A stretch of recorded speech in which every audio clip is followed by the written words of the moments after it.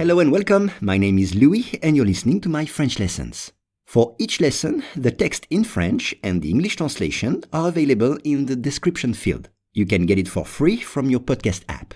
And if you want to practice your spoken French, I offer one-on-one lessons via Skype. For more info, please contact me at logokala, Logokala, @hotmail.com. Aujourd'hui, pendant plus de 70 ans, le feuilleton le plus long du monde a été diffusé pour la dernière fois après avoir été à l'antenne en Bolivie plus de 70 ans. Once again, le feuilleton le plus long du monde a été diffusé pour la dernière fois après avoir été à l'antenne en Bolivie plus de 70 ans. On commence avec le feuilleton. Un feuilleton. Ça s'écrit comme une feuille avec T-O-N à la fin. En anglais, on dirait a soap opera. Le feuilleton. Exemple, les acteurs dans ce feuilleton sont au nombre de 10. Les acteurs de ce feuilleton sont au nombre de 10. Il y a 10 acteurs dans ce feuilleton. Le plus long du monde. Le plus long du monde. The longest. Le plus long du monde. Il n'y a pas de feuilleton plus long, qui ait duré plus longtemps. C'est ça que ça veut dire. Il n'y a pas de feuilleton plus long. Diffuser. Diffuser, c'est-à-dire screen en anglais. Diffuser. Exemple, le match de foot sera diffusé à 20h. Le match de foot sera diffusé à 20h. Pour la dernière fois.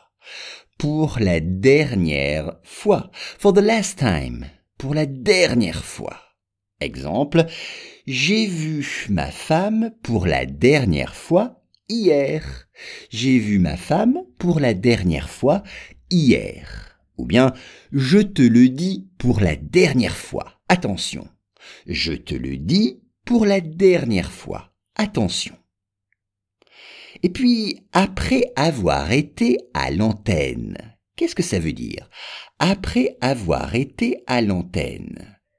À l'antenne. Être à l'antenne. C'est to be on air en anglais. Être à l'antenne.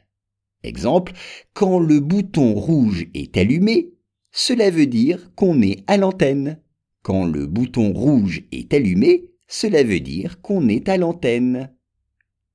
Et cela se passe en Bolivie.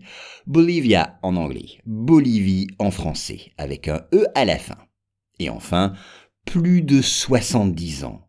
Plus de 70 ans. More than 70 years.